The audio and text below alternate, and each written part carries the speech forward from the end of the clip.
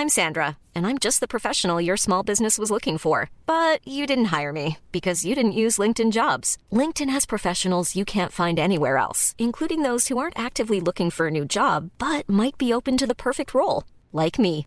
In a given month, over 70% of LinkedIn users don't visit other leading job sites. So if you're not looking on LinkedIn, you'll miss out on great candidates like Sandra. Start hiring professionals like a professional. Post your free job on linkedin.com/people today. Mom deserves the best, and there's no better place to shop for Mother's Day than Whole Foods Market. They're your destination for unbeatable savings, from premium gifts to show-stopping flowers and irresistible desserts. Start by saving 33% with Prime on all body care and candles. Then get a 15-stem bunch of tulips for just $9.99 each with Prime. Round out Mom's menu with festive rosé, irresistible berry chantilly cake, and more special treats. Come celebrate Mother's Day at Whole Foods Market.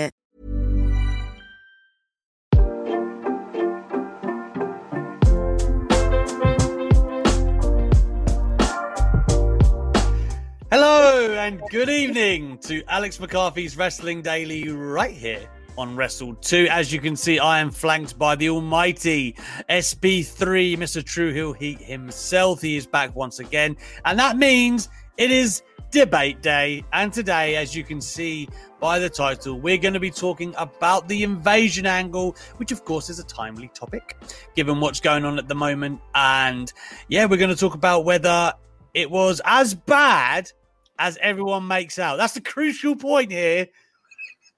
Is it as bad as everyone makes out? So me and SB3 will be diving into it, getting our nostalgia all up in the room. But yeah, did you see that?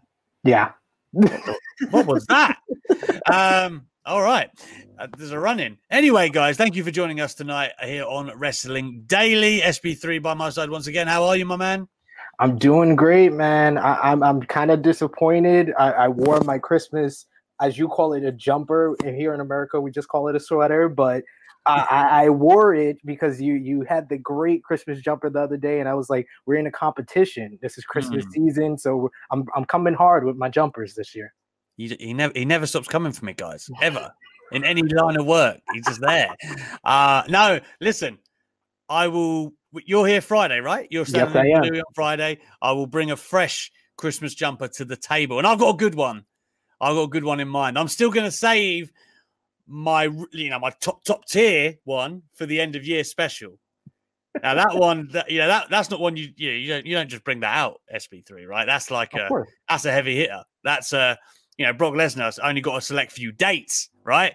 But I do have a good one for Friday. So if anyone wants to tune in and see the Battle of the Jumpers /sweaters, Friday's your day. Anyway, like I said, today is Debate Day, but it is always Ultra Chat Day, always. And I know you guys want to talk to SB3 and get his opinion. So please make sure you do what it says at the bottom and get those questions or messages into WrestleTalk.com/Wrestle2.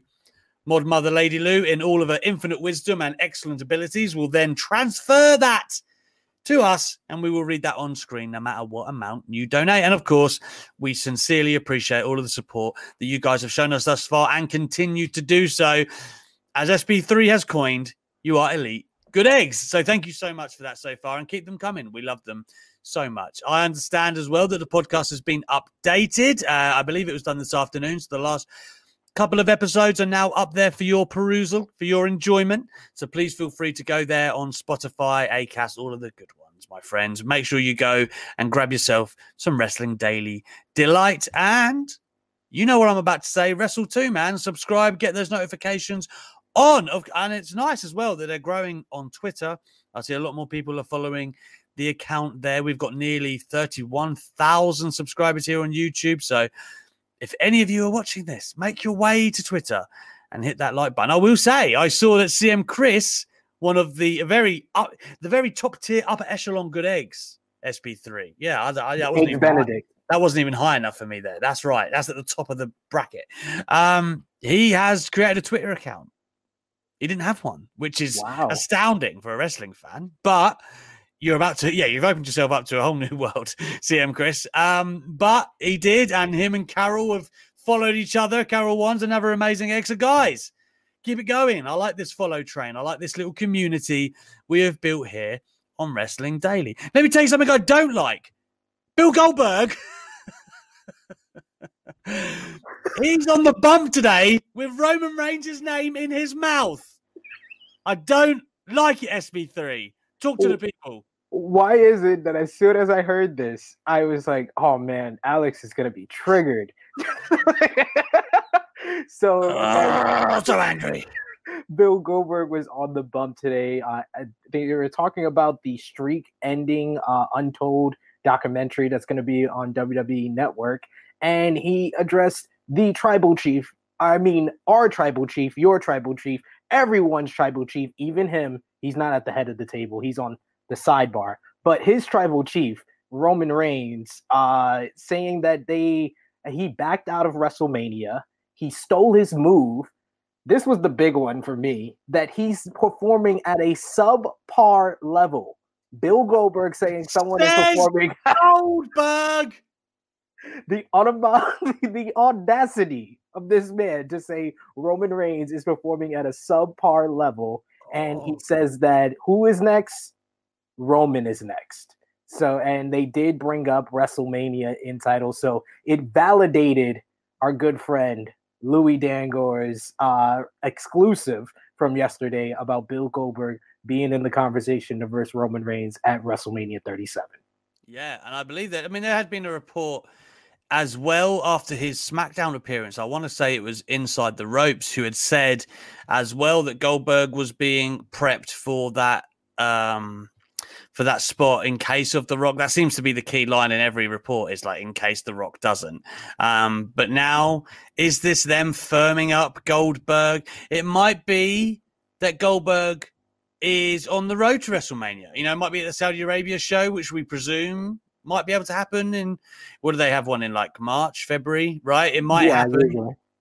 It might happen now with vaccines and things flying around. Certainly is in the UK. And I know America have ordered a big batch. So who knows? The world actually might get some semblance of normality. But yeah, I mean, that's what Roman Reigns has got to do. He's got to get back in the he's got to get back in the gym with Goldberg. Let Goldberg show him some chain wrestling techniques. Get his basics down. And just come back at it. You know, that's all you can do. You can only wish to be at Goldberg's level, I'm afraid. Man, I know Roman had to take care of his family, but I really just want to, you know how like you get a plate of food and you got the Brussels sprouts, but then you also got, you know, your mashed potatoes, your candy yams, and your chicken, and you're a kid, and you got to get through the Brussels sprouts to get through all the good stuff. I wanted to get through that Brussels sprout of a match between Goldberg and Roman Reigns. Get that out the way. I'm disappointed that we have to go through another WrestleMania season where this is going to be a headline match. And I'm going to go on record here. I don't see The Rock versus Roman. I don't see it happening now. Now that we got Goldberg going on the bump and saying this, I don't see The Rock being the move here. I see that we are going to get Goldberg and Roman, which I'm hoping they come to their senses. That Big E is in some match that pops a good rating. That Vince is like, you know what? Oh. We're gonna go with Big E and Big E versus Roman. Because if they bump Big E to a mid-card match and put in Goldberg against Roman, I can never forgive the WWE. Just like I said when they ruined the Invasion angle. Good foreshadowing, my friend. Uptown Havendale says it's amazing how much nicer, presumably he means me, is to SB3 and Steph. Alex hates the young. That's rich coming from you, Uptown Havendale. You give it to Louis every single episode. Come on now. No, listen, SB3 and Steph, they don't interrupt. That's Louis's problem. Right? Someone else has said, where is it? Somebody has said that Alex hates the youth. Alex hates Louis for his youth. I mean, partly, but the youth they're entitled. SB3, they're chomping at the bit, man. That's what it is. Louis, you trying to usurp me. Of course, I have a lot of love for Louis. We always joke. But moving forward, we've just spoke about Goldberg and Roman Reigns, which I really hope that I don't have to talk about that too much more in the coming months, but I suspect I'm going to have to. Also, Pierre makes a good point here, by the way. Alex hates Louis due to Quizlemania. Alex still isn't over it. Listen, it hurts. It hurts. But I don't blame Louis as much as I blame Andy Datson's cheating ways. And I don't care what anyone says. There's no way he plucked the smoking guns out of thin air. I refuse to believe it.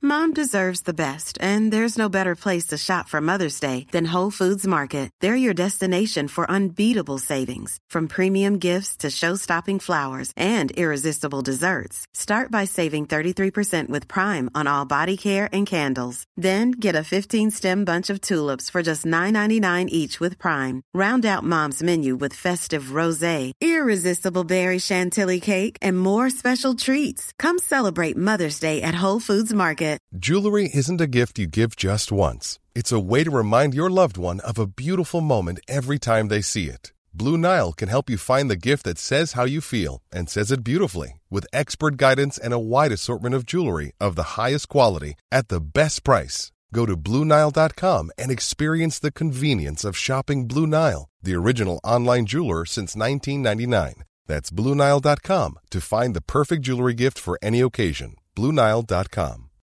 Millions of people have lost weight with personalized plans from Noom.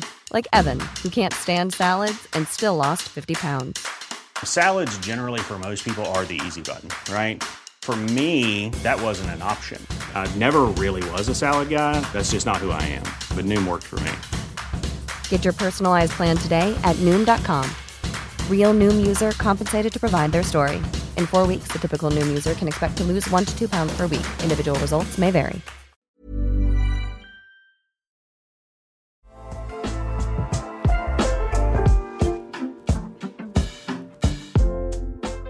Anyway, moving back to the news, let's talk about last night. We have to talk about last night. Of course, it was the crossover of Impact and AEW. And when I say crossover, I mean that in the mildest term. There was 2 segments, but still, it was a massive night for Impact. They had record numbers on Twitch. Apparently, the segment with Kenny Omega doubled their record number on Twitch prior to that, which is pretty incredible. They were averaging around 35,000, 40,000 people on Twitch throughout the show. Again, which is a great number. I just... it was... both of them were good segments. I personally loved the Tony Schiavone segment. I thought it was great, especially when Tony was like... Schiavone, I should say, was like, yeah, Tony was like, didn't you have a cup of coffee here? And he was like, yeah, 18 years ago. No, sorry, yeah, for one day, and then I didn't work in the business for like 18 years. I thought it was great. I thought the Kenny and Don Callis segment, and Josh Matthews, if you want to say that, I thought Don Callis did great. I thought his promo was like killer. I've seen people go, "Oh, I know he went too long," and I don't know. I thought he was very, very good. I even thought Omega was good.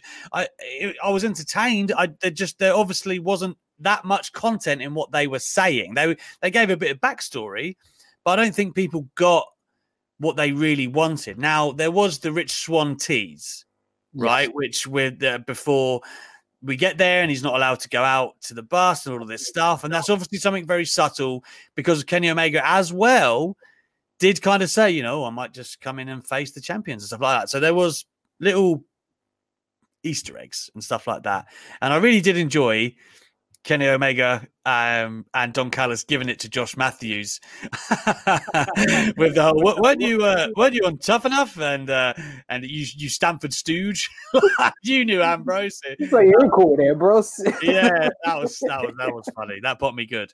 So listen, like it was cool, but it was obviously just like a prelude almost. Like it seems like Dynamite is going to be where Kenny said that he teased a big announcement. So it seems like this was more of setting the table rather than like a massive jump off point, SB3. So for me, I'm thinking like it was good.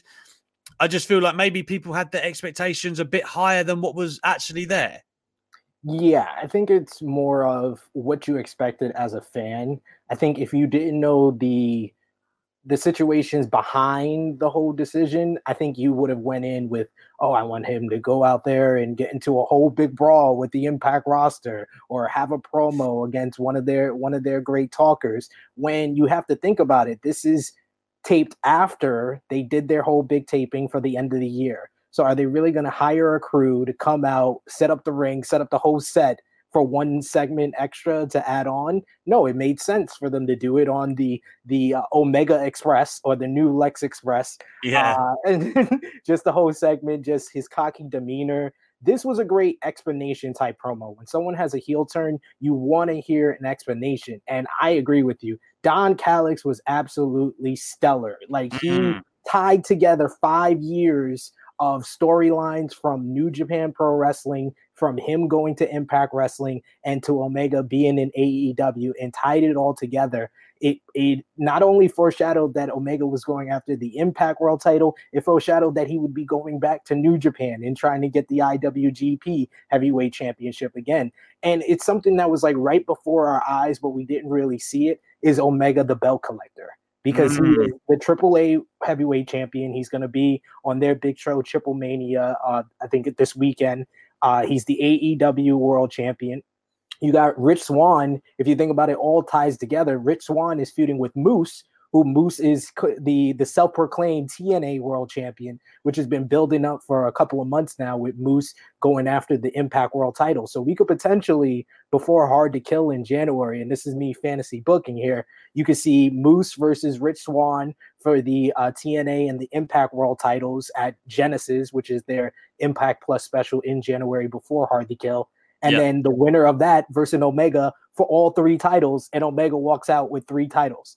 And then he has his own gauntlet. And then you could go further than that. A couple of weeks before Hard to Kill, you got Wrestle Kingdom. And who is in the main event of Wrestle Kingdom? The fellow Golden Lover himself, Kota Ibushi. And Kota Ibushi could walk out with the IWGP Heavyweight title and the IWGP Intercontinental Championships. And wouldn't it be lovely for Omega to challenge Ibushi with both of those titles? You can build it up for a couple of months for Dominion. You could build it up. It could be on AEW. There's so many ways for them to go about this. And this was a great chapter 1. And I think with Kenny Omega promos, people have to realize it's not always about what you get in the context of watching it in a vacuum. It's about looking back on it weeks from now, because even something as small as his promo before Full Gear, when he was at the Random House, he was like, this is not even my house. And we had the picture of Don Callis and the Golden Sheet. That was an Easter egg that basically told you what was to come.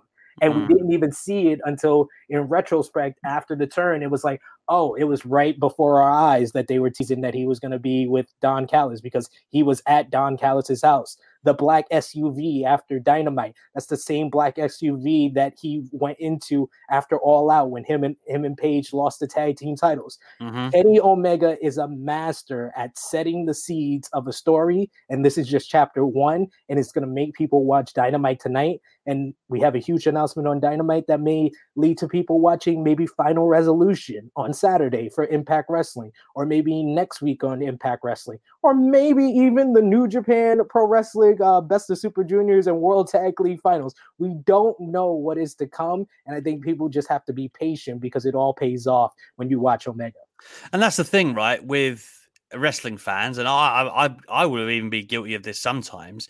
You want what you want, right? So you think, I want this payoff now, and you're excited to watch something, and then you're a bit like, you've got your mind transfixed on something that you want to happen, and when it doesn't necessarily play out the way you want, you're like, oh, and then you don't really objectively look at what you watched instead. Do you know what I mean? Like, Kenny Omega is like, he's like a walk-in Usual Suspects. Anyone ever watched that film? Amazing film.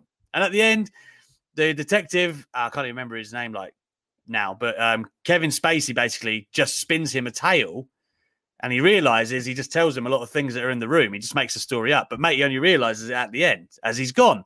And that's the same with Kenny Omega in retrospect. A lot of his stuff comes to fruition. SB3, let me ask you, did Impact make the most of all the eyes that were going to be on their product? Did they put on a great show?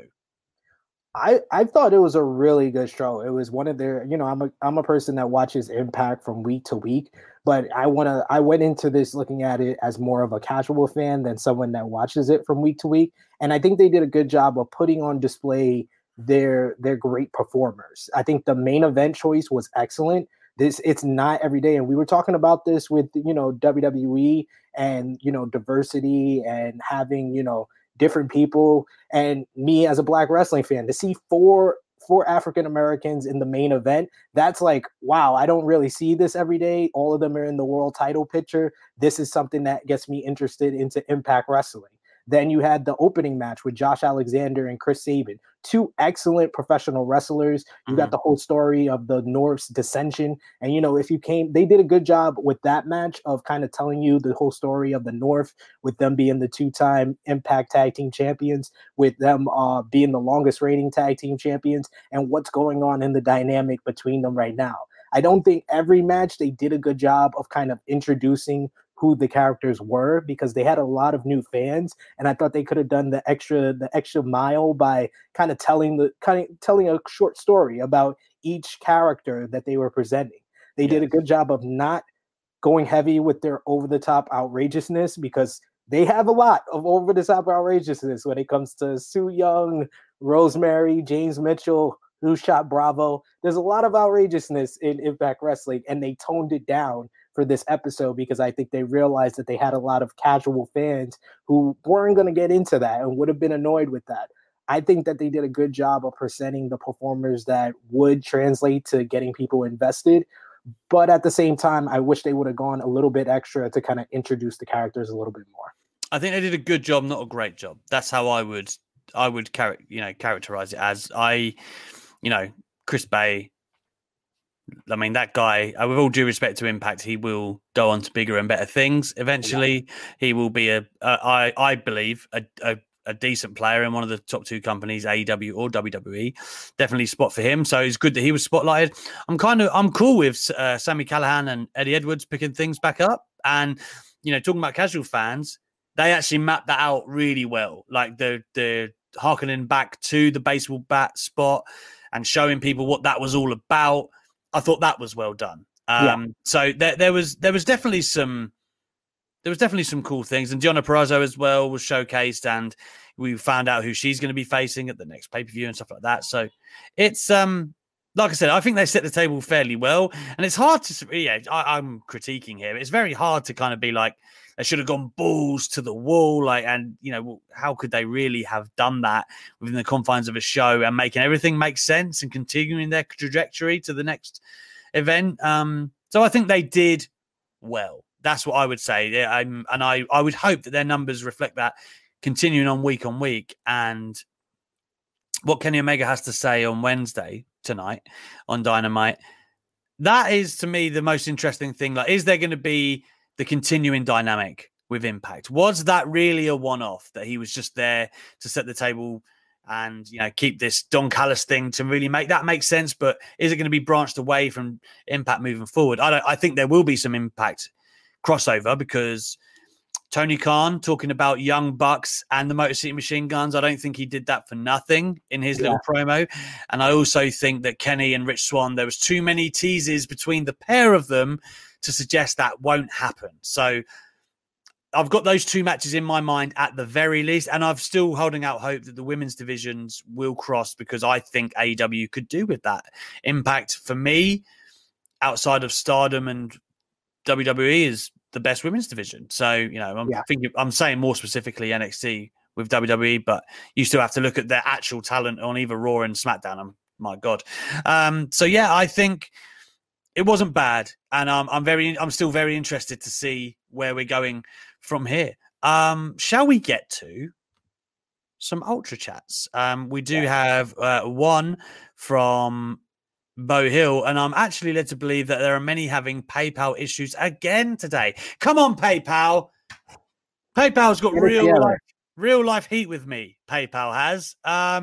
Keep letting us down every day, man. What's the deal?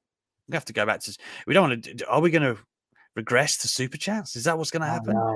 We went to Ultra. Come on. I know you can't go back. PayPal. Yeah, exactly. Get your shit straight. Damn it. Bo Hill, though, I mean, Bo Hill won't be denied SP3. He will not be denied. And he says, got another one for you. Oh, wow. You know, he loves these theoreticals. Create your own 4-person intergender faction. All promotions are available for you to choose from. Doesn't matter how many men and women, just have to have at least one each. Now, that is an interesting story because immediately I'm thinking, who makes sense? Like, you know, how could I tie up some stories between promotions, which I know you definitely can, between, you know, an AEW and a Stardom or New Japan or WWE, anywhere, man. I think something it hit me. It just hit me like an epiphany, and it makes sense. Okay. Kenny Omega, Kota Ibushi, Bayley, and Sasha Banks, the Golden Roll Lovers. That's it. You've done it. I can't even beat that. That's it. That is it. Yeah, that would be amazing, man. Like I said, it ticks all the boxes. The talent, the story, it's all there.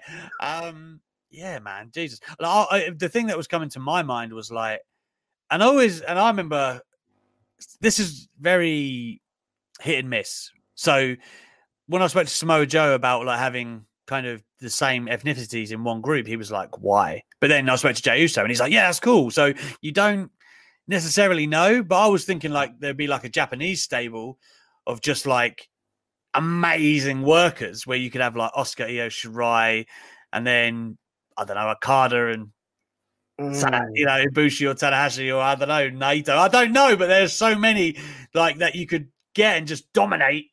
They would dominate. You could go Asuka, Kairi Sane, Okada, and Nakamura. Yeah. Kabuki Chaos.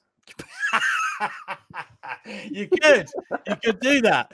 Yeah, I mean, I was trying to think of a British stable for a second, but man, like, it's tough. It is tough because, like, Finn Balor doesn't count because of stuff. Yeah. So Drew, mate, obviously Paige is retired. Once upon a time, we do have loads of like a European stable could be fire as well over here.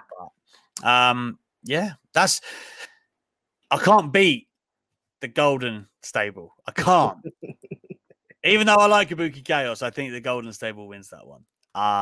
We got to ask the chat. What's the better one, Kabuki Chaos or Golden Roll Lovers? From what I've seen, the first one has been the winner. Everyone has gone on that, and rightly so. And I don't think it's going to be SP3's first and last victory of the night because I have an uphill struggle right tonight. This is the thing with what we debate. Like, me and SP3 are actually ridiculously like-minded in our opinions. But for this show, we have to, you know, play devil's advocate. And unfortunately, I get the short straw tonight. And it is making the...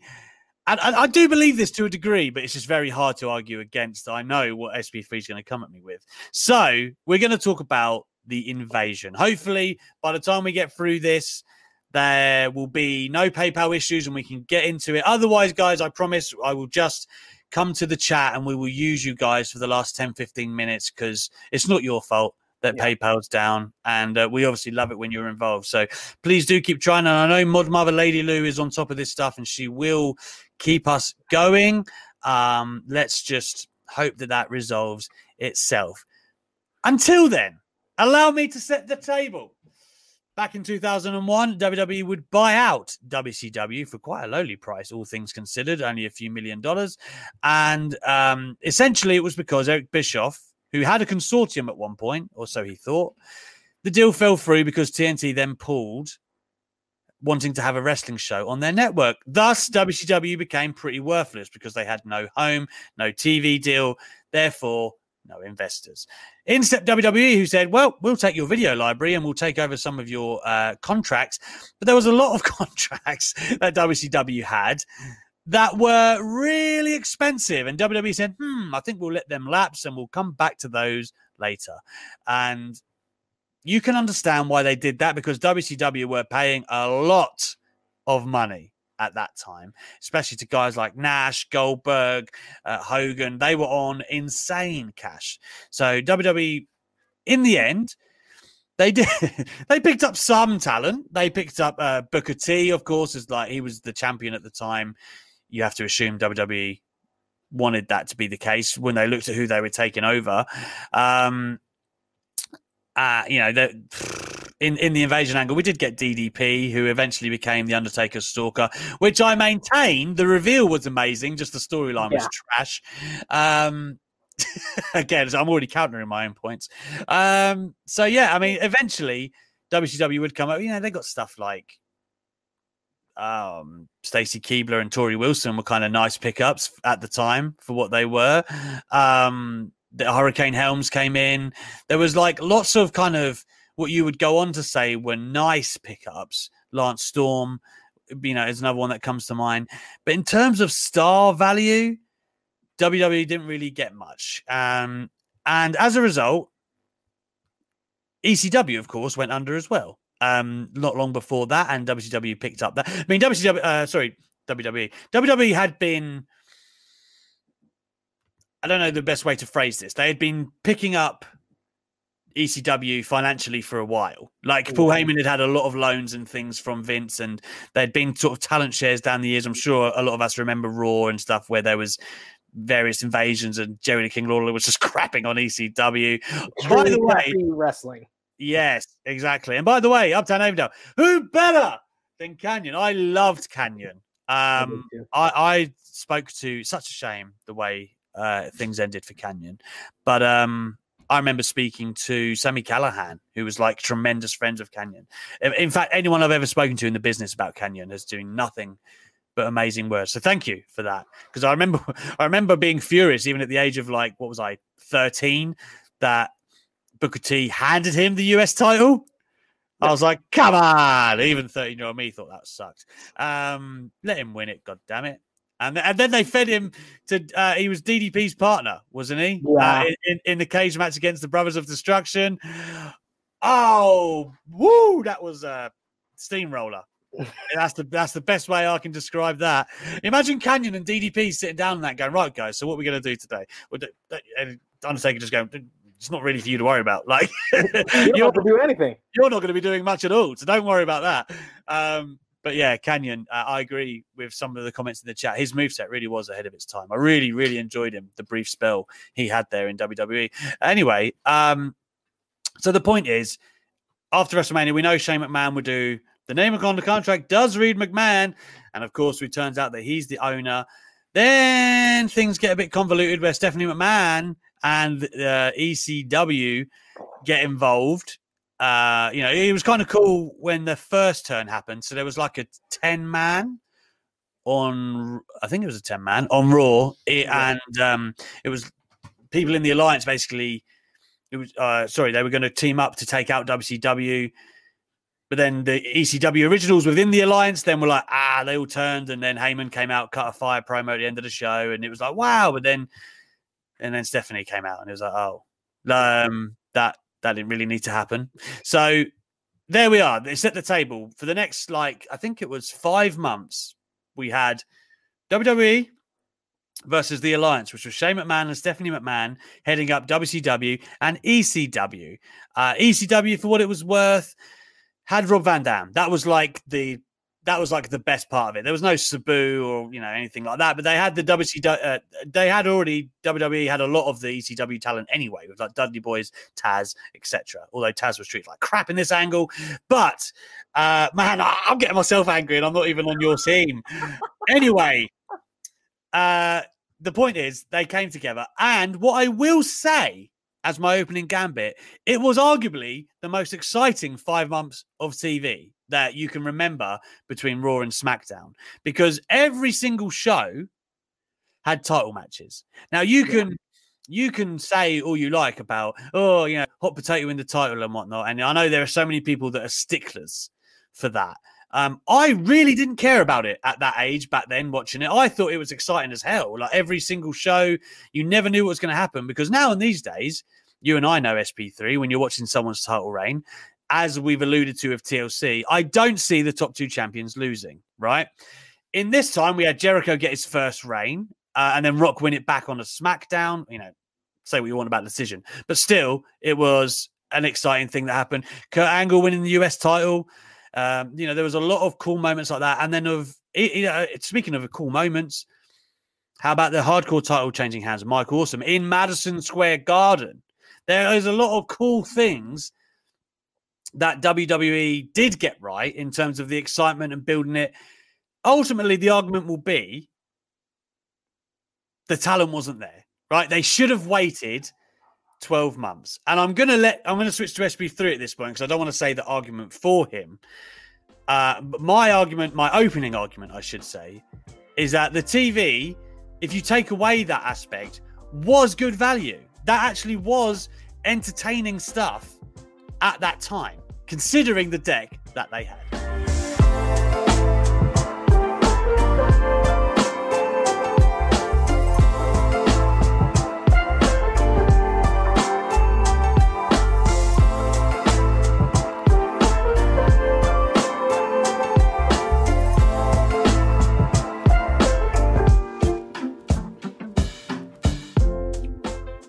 So what I will say is that in your defense, that up until SummerSlam 2001 and the night after with the milk bath, it was exactly what you said. Very exciting television. The pay-per-views, they did one of their biggest buy rates ever for Invasion. SummerSlam 2001 is on the short list. I would say top 5 to top 10 SummerSlams of all time, especially the Kurt Angle Stone Cold match, probably the greatest non-finish WWE title match of all time, in my opinion. So yeah, there was some good moments, and there was even good moments after that. The rise of Rob Van Dam that fall up until he became a WWF WWF Championship contender. Unforgiven 2001 with Angle winning the WWF title in his hometown of Pittsburgh. The American Hero. Winning right after 9/11. Great moments. And not the 9/11 episode of SmackDown. Great moment that they took out of the canon, but it was a great moment within that whole time span of the invasion. Can you remember who The Rock faced on that episode? No, I can't. Who do you I'm going to give you a clue. Meat. He was Sean Stasiak. Do you not remember it? So Sean Stasiak sprints to the ring. I hope I've got this right now. But Sean Stasiak sprints to the ring after The Rock had cut this promo. Rock lobs him out. He demands a match. Rock bottom. Cheers. Thanks for coming, Sean. Cheerio. I will say him in a nutshell was hilarious. Just how they goofed on him. The comedy was there for the whole invasion angle with guys like him. Hurricane had his rise. That's when he became from Shane Helms to the Hurricane during and that Mighty Molly. Exactly, all good things. But after SummerSlam and after that Monday after SummerSlam, I could not really tell you much about the television shows outside of Rock and Chris Jericho. That was the only highlight after that period of time. I feel like it was just them really overthinking this whole angle. Like, they didn't need to put WCW and ECW together. I'm not even going to use the talent argument, but just you saw the reaction when ECW turned on not only the WWF, but there was members within WCW that were a part of ECW. Mike Awesome, Lance Storm. They were hot for that. And they literally ruined it 30 minutes later by combining the two. And Stephanie McMahon, this goes back to my McMahon's on TV argument. Yeah, Stephanie McMahon as the ECW owner ruined the whole storyline for me. That's where my attention and my interest in the whole story started to go downhill because it was not needed. That's when it stopped becoming WWF versus WCW. versus ECW versus the Alliance. It stopped being that. It was all about the McMahons. It was just an extension of the McMahon rivalry that started at WrestleMania 2000, which the fans were not interested in that then. They wanted Rock versus Triple H then, and it wasn't interesting a year later in 2001. They had so many good things within it. Go ahead. They were into Vince and Shane at Mania. Yeah. I'm just talking about when it came to that a year and a half later, I'll say, when Stephanie became a part of it, became a part of the whole ECW angle. The Vince and Shane part should have ended at WrestleMania. Just make Shane McMahon the owner of WCW. If you didn't want to pay that much money for the contracts, you winded up working with Eric Bischoff a year later. Why didn't you hire Eric Bischoff then to have Shane bring in someone that tried to take down his father and have him run WCW? They could have gone against both WWF and Paul Heyman running ECW. You could have had a three-way storyline that would have went past Survivor Series 2001 that would have took you all the way to WrestleMania. You didn't even have to put the WCW and ECW together then 30 minutes after you brought back ECW. You could have made that a story for a period of time where it was all three going up against each other. And then eventually WCW and ECW decided, hey, let's work together to take down WWF. There was just so much overthinking and hotshot booking that it just made me lose interest on a week-to-week basis. Stone Cold Steve Austin turning was a hot moment, and it was a surprise. It was a twist. Yeah, it didn't make too much sense because you just saw how popular he was on the Monday before Invasion, but they could have made it make sense. I was so upset that he didn't even really emphasize that he was a part of WCW and ECW. Like, he could have really emphasized that WCW is where my career started, but ECW is where I found the Stone Cold that when I came to the WWF, that you tried to hide, that you tried to make something else. You tried to make me the ringmaster when I was already Stone Cold. All he said was, "Oh, I want to be on the winning team." That was it. Yep. It's just it was just ridiculous. Just their hotshot booking. The Rock coming back was a great moment too. Great moment. Him deciding between the Alliance and WWF, but that was just more Rock versus McMahon's. It stopped being WWF versus the Alliance after a while. That's why one of the most interesting storylines was between two WWF guys, between Chris Jericho and The Rock. And they could have gotten more out of that by Chris Jericho turning on the WWF, because Chris Jericho also came from WCW and ECW. So there was so much they could have done. They did kind of tease the Jericho turn though a lot, they did kind of make, Jericho did acknowledge to Vince when Vince confronted him that because he used to work there and stuff like that. So I get they could have done more, don't get me wrong, but I will, just more to your point, enhancing your point. What was the second most interesting feud around, or maybe it was the first, in addition to Rock and Jericho?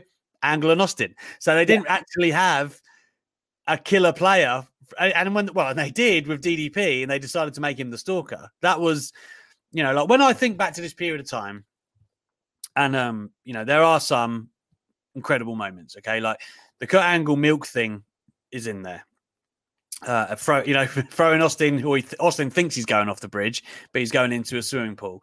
Again, these are really good episodes of television. The Rock returning, Steve Austin, the old Stone Cold, laying out about 1 million stunners. By the way, he looks tremendously gassed about halfway through that. Like, you know what I mean? After about the 6th stunner, he's getting up and he's like, and Taz and RVD are standing there like, come on, you're meant to be stunning us right now. But yeah, I mean, there were a load of great moments like that. And I do think the steady growth of Austin's character in that period, to the point that you're talking about, just after Unforgiven, whenever he wins the title back, was really good, where Vince is trying to get him to come out of his shell because he's turned from a heel to kind of a joke where he wants to hug and do the guitar, which again was really entertaining TV, which is kind of the crux of my argument. And then he snaps the old Stone Cold, but then just when you think you got him back, you haven't. Just like when The Rock turned in 98, the people were like, we have the people's champ, finally we're behind him. No, you're not, because he's the corporate champ. And it was like that same kind of amazing switching. To me, you're talking about being taken out of it with all of the stuff that you know, Stephanie and whatnot. And retrospectively, as I sit here and I have watched it since, same. Yeah. At the time, I didn't really know that much about ECW other than it existed, or WCW. I'd watched a bit. So child me didn't have a problem with anything that was going on. I was finding it very exciting. I was like, man, what the hell is all of this? Like, and you know, I knew that Paul Heyman was from ECW, but other than that, I hadn't watched the Heatwave yet or anything like that. Like, I was just like, okay. And you know, so in 2001, again, I'm 13. I'm not reading any internet stuff or anything like that. To me, that period of time was exciting. When I look back, I can pick a ton of holes in the stories now. I think my problem was I had the same problem that I have now. I watched too much wrestling even at 13 years old. I was a big ECW fan. I live in New York, so it came on syndication on Saturdays at 1 a.m. on Madison Square Garden Network. And I stood up every single Saturday. My mom would come and be like, why are you still up? I was like, I got to watch wrestling. She's like, wrestling's on at this time? And Rob Van Dam coming out to Pantera Walk. This is where I fell in love with rock music and stuff that I wasn't really interested in. ECW came from it. When Paul Heyman came over to WWF, I was so excited because Paul E. in some of those promos, especially towards the end of ECW, when he was legitimately pissed with TNN, those were great. And that's why I loved him on commentary. And that's why when he did that turn and was the head of ECW, I was like, yes, put Paul Lee in charge. Yes, make this interesting. Make this really an invasion. Make this what we should have gotten in 1997. I wanted more of that because that was when I first got into ECW. When I saw them on that Monday Night Raw in February of 1997, I went out of my way to order Barely Legal in March of 1997. And that's the genesis of me becoming an ECW fan. So 4 years later, I wanted so much more for ECW. I knew Rob Van Dam would be a star. Even Tommy Dreamer coming in, he was the heart of ECW. I was like, Tommy Dreamer coming through the crowd with Rob Van Dam, that was a great moment. And then all those guys turning, the Dudley Boys, I was like, you guys know the Dudley Boys can have great matches with Edge and Christian and the Hardys, but you don't know the Dudley Boys are some of the best promo in the business, especially Bully Ray, Bubba Ray. He can cut a promo and get people heated and make ECW the top heel faction. But they just didn't want that. They wanted it to be about the McMahons. Like, that's my issue with this whole thing. It wasn't WWF versus the Alliance. It was all about the McMahons. Yeah, all WWE talent. Like, do you know what I mean? Like, Austin was positioned obviously as the centerpiece, so no one really got a chance to speak like a Bubba Ray or anyone. What I will say is that I do feel RVD was made in this time. You know, he was obviously inserted into the triple threat with Kurt and Stone Cold, Jericho. No. It was Kurt and it was Kurt and Stone Cold at No Mercy 2001. My brain was, because I also had another triple threat that year with Jericho and Benoit, which had my mind fried for a second. I mean, like, it was cool to see his rise. Like, to me, I became a huge RVD fan in that period. Nobody wrestled like him. The stuff he was doing with Jeff Hardy was insane during that summer. Like, go back and watch it. Jeff Hardy nearly kills himself about 4 times. That ladder spot, by the way, from where he goes through the table on SmackDown, it's on SmackDown, just regular TV. Nearly killing himself, young Jeff. Mental, but amazing at the same time. Do you know what I mean? Like, RVD was firmly put on the map there. RVD was getting wins over like The Rock, Angle. Like, he was really, exactly right. He's probably the only one that WWE actually treated well. That was from the outside, that they really went, actually, we're going to proper push you up, because DDP was just buried in that stalker storyline. Like, there was no way a stalker was going to come up. And I say buried; it wasn't buried, but like, I think that was an accurate. Yeah, I mean, to me, buried is like your career done and you're out. You know what I mean? But like, where DDP came in was hey, don't you discredit the European title run he had? Okay. That was a completely different DDP. That was positively Page. That wasn't even DDP anymore. Like, I won't say he was buried, but Booker T, he came in hot at King of the Ring. Then you heard the pop for him when he attacked Austin, put him through the table, and then it was a slow and steady decline for Booker T. he was done when The Rock came back, I'm afraid. And they were always, if there's two world titles, I mean, I can't blame them in a way for like making The Rock and Austin your two world champions if that's what you can do. I mean, if it hadn't have happened, we probably would have gone, it's weird they didn't do that. You know what I mean? But at the same time, if Booker T is, and he was really the crown jewel they had from WCW, come on, because it took him a while to rebound. It wasn't really until, if anyone has keeping score, by the way, you've noticed that I'm pretty much on SB3's team at this point. It wasn't until he started doing stuff with Goldust that he really got over again in like mid 2002, right? And then eventually he was that red hot that he got back to Triple H, and then we all know what happened there. But the point is, he could get red hot, and he could have been anyway. They had him, right? And they still took their sweet time on it. There was many things they could have done, and I get it that they ended up getting Scott Steiner. They ended up getting the NWO. They ended up getting Goldberg.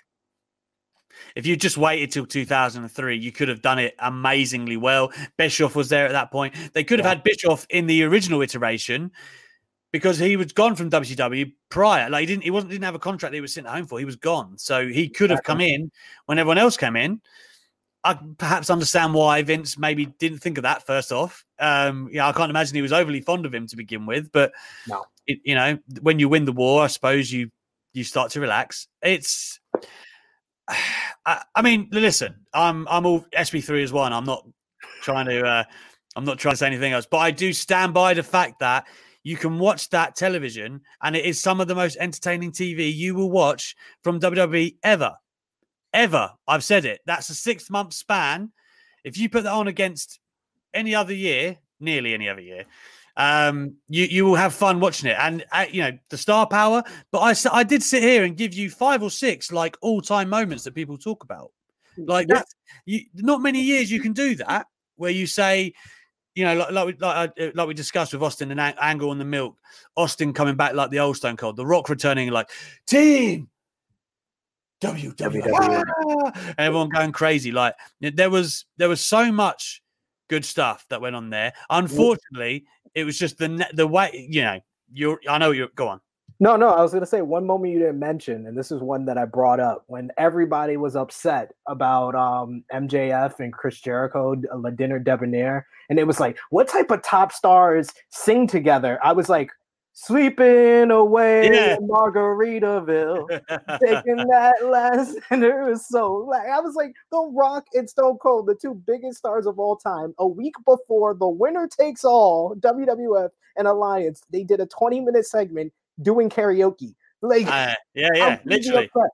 And what they did great about that, though, was the handshake at the end into the rock bottom. And it was like, because Rock was like and I know I'm not the biggest Rock mark, but he was the greatest at the switch from entertainment to, no, I'm serious.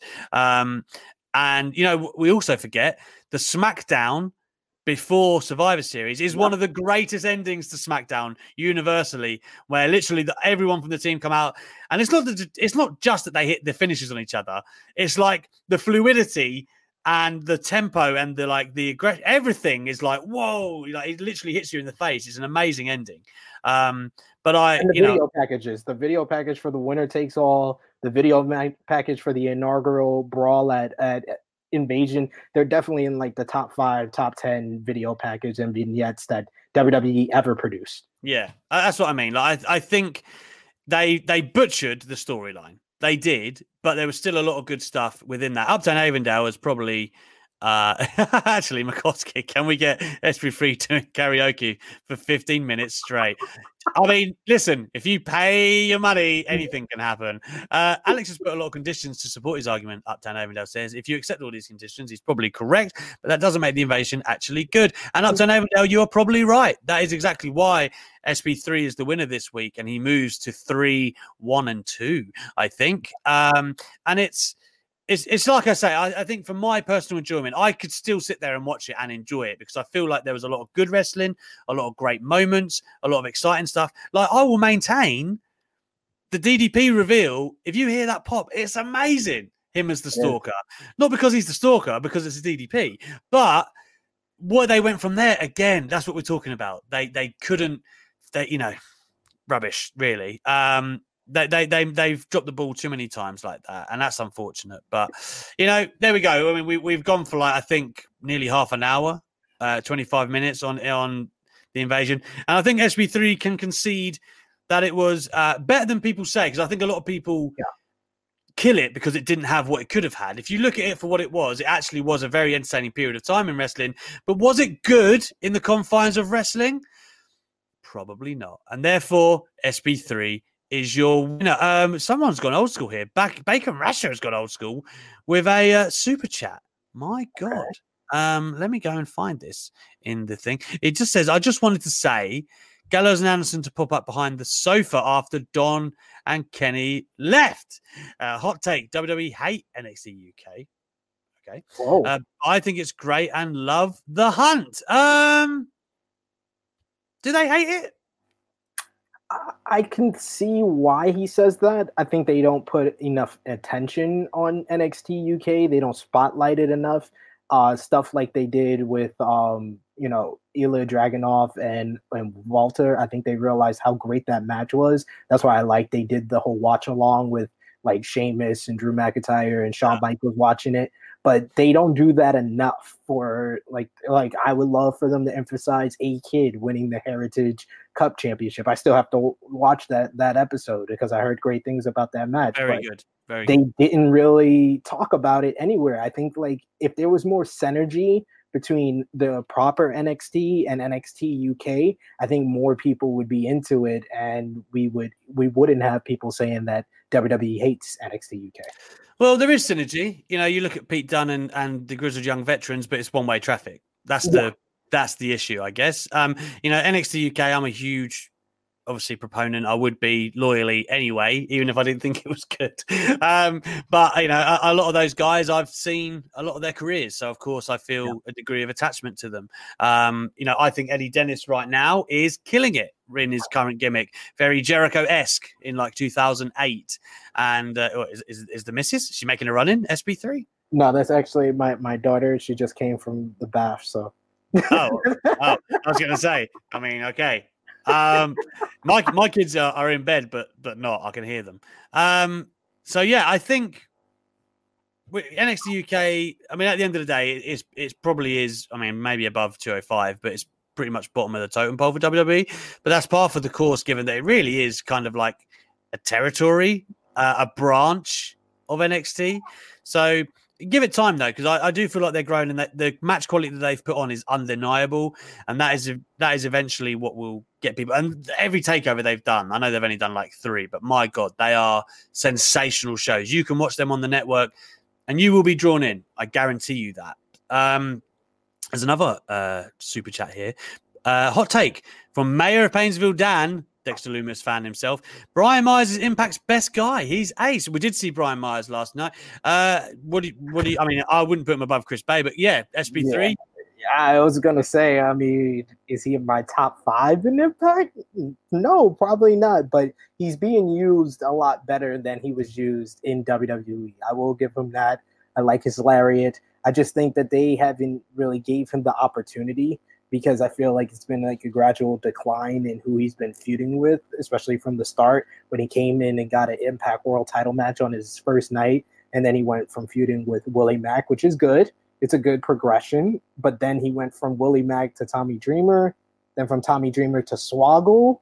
So it's are you really giving him the opportunity to kind of show that he can be the best guy? I don't think they've necessarily done that yet. But I got to put Chris Bay above him. Rich Swann, Moose, Sami Callihan. He cuts a hell of a promo. He cut a good promo last night as well. And Josh Alexander, I think, as a single star, that's untapped potential right there. Mm-hmm. Absolutely. Let's get to some Ultra Chats. We do have 3 in the chamber before we wrap up tonight. The first one, and we might as well stick with Impact and AEW, comes from CM Chris. The new man on Twitter. Well, he's returned to Twitter, apparently.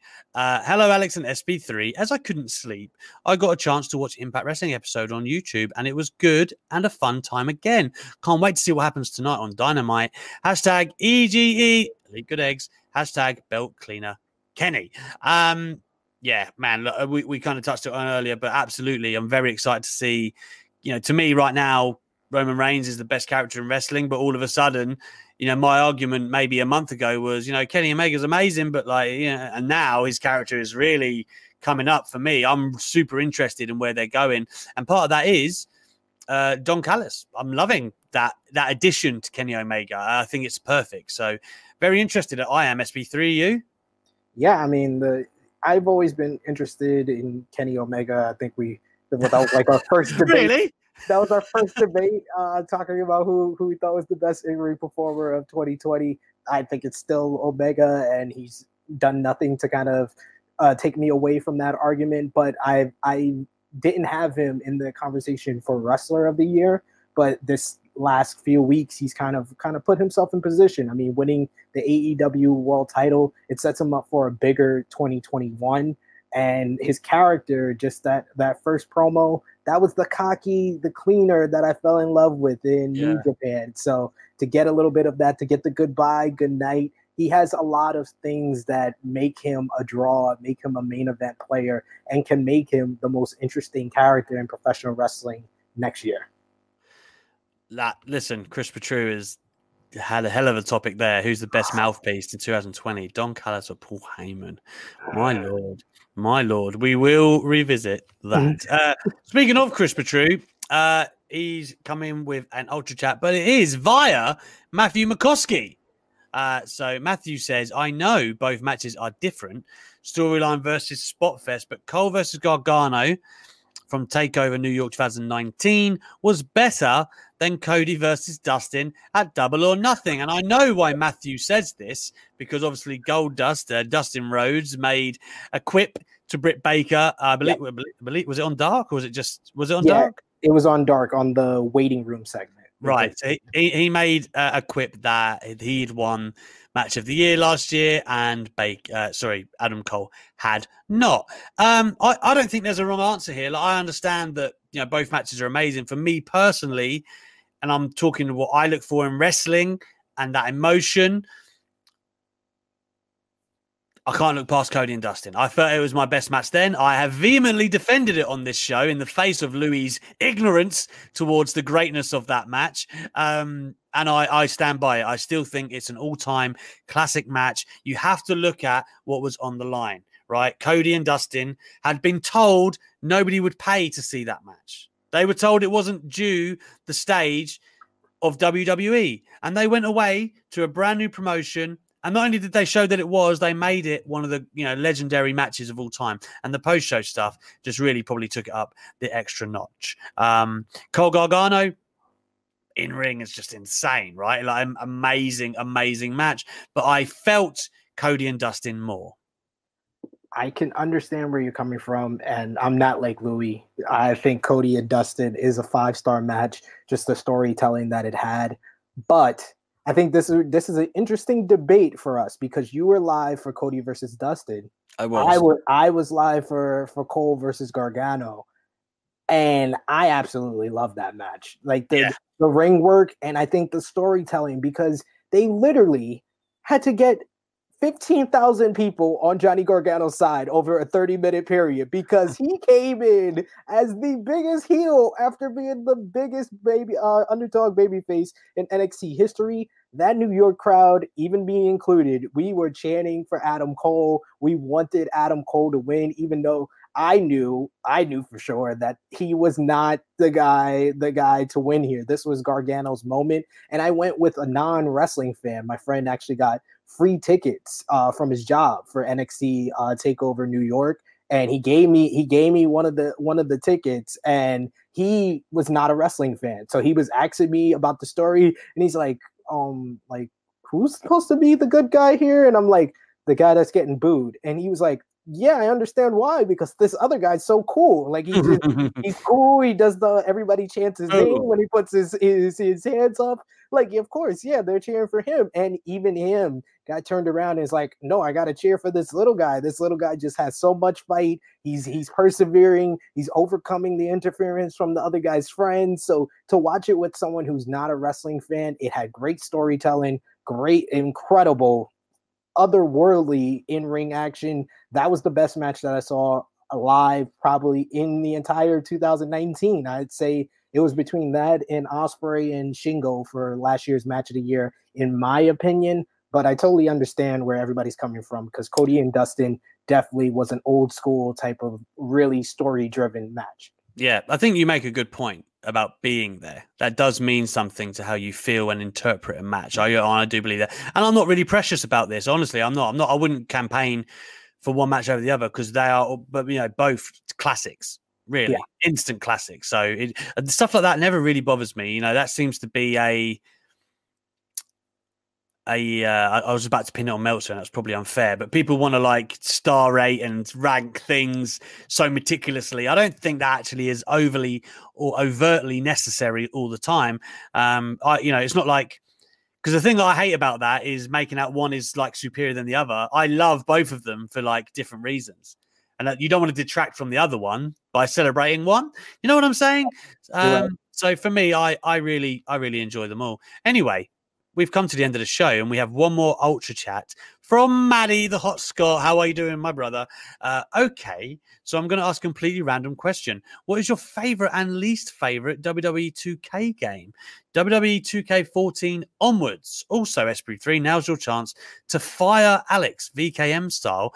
I won't ask you to juggle. I'll save that till Friday. Let it be known, I am unfireable unless it's Mr. Davis. So this is pantomime only, but please, SB3, give me your best Vince McMahon. You're fired. Your was the best one. Your R could have gone longer. I'm just critiquing. That's what you're here for. When you were the ace yesterday for that, so I got to get your critique. When you came out the blocks, I was like, oh man, he's done it. No, that was very good. It's very, very good. And the other part of that, of course, was WWE 2K games. That's a hard question. It's not the most recent one, I'll tell you that.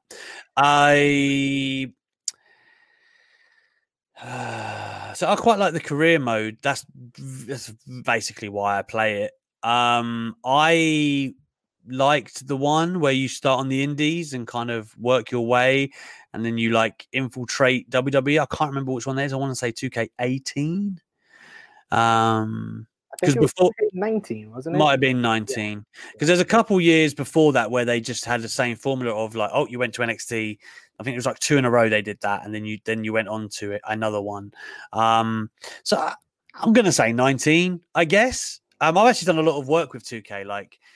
It's because of 2K. I was lucky enough to go to a couple of events in America because they set up interviews and stuff. So a lot of love for them, but I just can't defend their most recent one. Simple as that, really. SB3, have you got a favorite? I think the one I probably played the most was 2K14 and 2K19. So either one of those, I'm going to lean towards 2K19 because I played 2K14 and then I didn't get 2K15 because I was a lot of the modes that I liked in WWE 13 wasn't there. But I believe 2K14 was the one that had the road to WrestleMania with all the WrestleMania matches. And I absolutely loved that mode, especially the final match with Rock and John Cena, where you had to do 101 finishers like they did, and the Rock was pretty much undefeatable in trying to get that last attitude adjustment on him. So that was a lot of fun, that one. All right, guys, thank you so much once again. Thank you for persevering with us while PayPal continues to try and screw us over.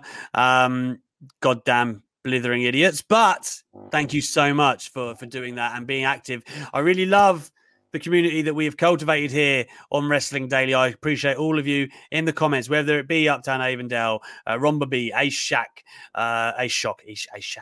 Matty of Mod Mother, Jenna, of course, is amazing all the time.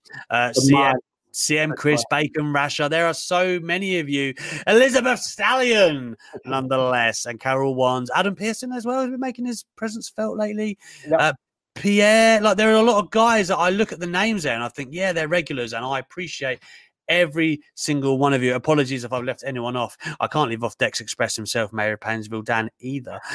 So thank you so much, guys. I really do appreciate all of that. I will be back tomorrow with Steph Chase, who will be waxing lyrical about the Wednesday nights. And I think she'll love whatever happens tonight because that's the kind of girl she is. And also, SB3's back on Friday. There's no Louis. SB3 is in his place because Louis is doing his dissertation. So everyone here at Wrestling Daily, and I'm sure you guys, make sure you wish Louis luck. We all do. Yes. Getting his stuff done. It's pretty incredible.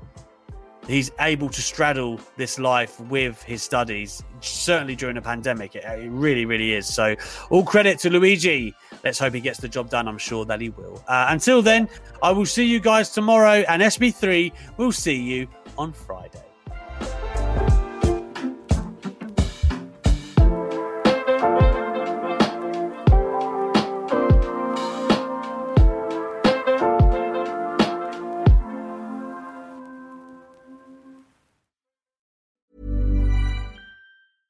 Imagine the softest sheets you've ever felt. Now imagine them getting even softer over time. That's what you'll feel with Boll & Branch's organic cotton sheets. In a recent customer survey, 96% replied that Boll & Branch sheets get softer with every wash. Start getting your best night's sleep in these sheets that get softer and softer for years to come. Try their sheets with a 30-night guarantee. Plus, get 15% off your first order at bollandbranch.com. Code BUTTERY. Exclusions apply. See site for details.